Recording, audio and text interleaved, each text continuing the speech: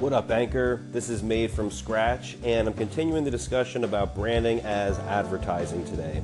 And I wanted to begin by talking about how important it is to have a brand, or is it important to have a brand? And before you say obviously, I think it suffices to say you probably need a brand of some kind, and you could argue that you are your brand. But I guess I mean more about how important is it to have your branding out there in traditional digital channels like a website or social media. And I think that a lot of people, myself included, have become automatic. Like, yeah, you ought to have a presence on a handful of sites: Facebook, Instagram, Twitter, LinkedIn, a website, whatever. And there's sort of this pattern that's habituated where we think we know what everybody needs. And then I started to think about, are there places where having less information out there about your brand, or less brandy type stuff, might be either beneficial, or where that happens and it still works?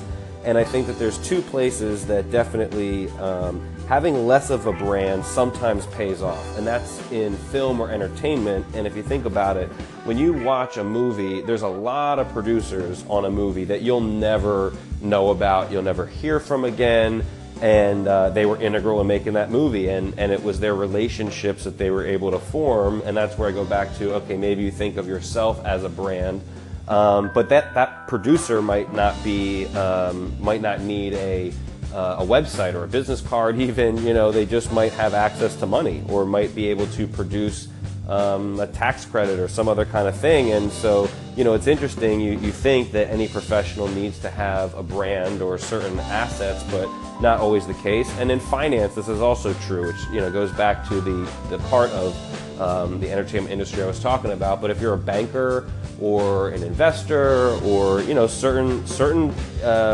people or industries, might be better if there's less information out there about you.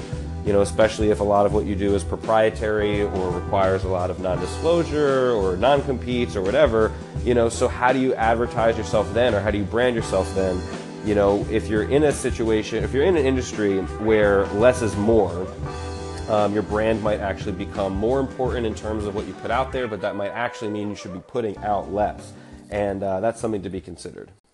Similarly to asking how important a brand is, or how important it is to have traditional branding assets out there, I wonder the same thing about advertising. Where would it be better where advertising was not done in the traditional television commercial, newspaper ad, social media posts? Where would it be valuable to have less advertising content out there? And I thought, if you're in a business where most of what you get business-wise is from referrals or word of mouth, it's probably better to have less out there, because you're going more on the strength of the referral. So that's why a lot of multi-level marketing companies, I think, have different kinds of advertising, relying more on the strength of the relationship of the person sharing about the product. And there's also certain aspects of a brand or product where you might want to have more scarcity in your advertising. So the less there is about something, or the less there is of something, the more inherently valuable it might be. So that's another case where you might want to actually limit the amount of advertising. So I think the question of how important it is to advertise really depends on what it is that you're selling, what it is that you're advertising, and how your brand works within the industry that you operate. So there's no one-size-fits-all answer for how important it is to advertise. So as I look at using branding as advertising, and have discovered a little bit about the necessity of each and how they play a role, and in what kind of industries you can really squeeze the most out of the least, can you operate without either?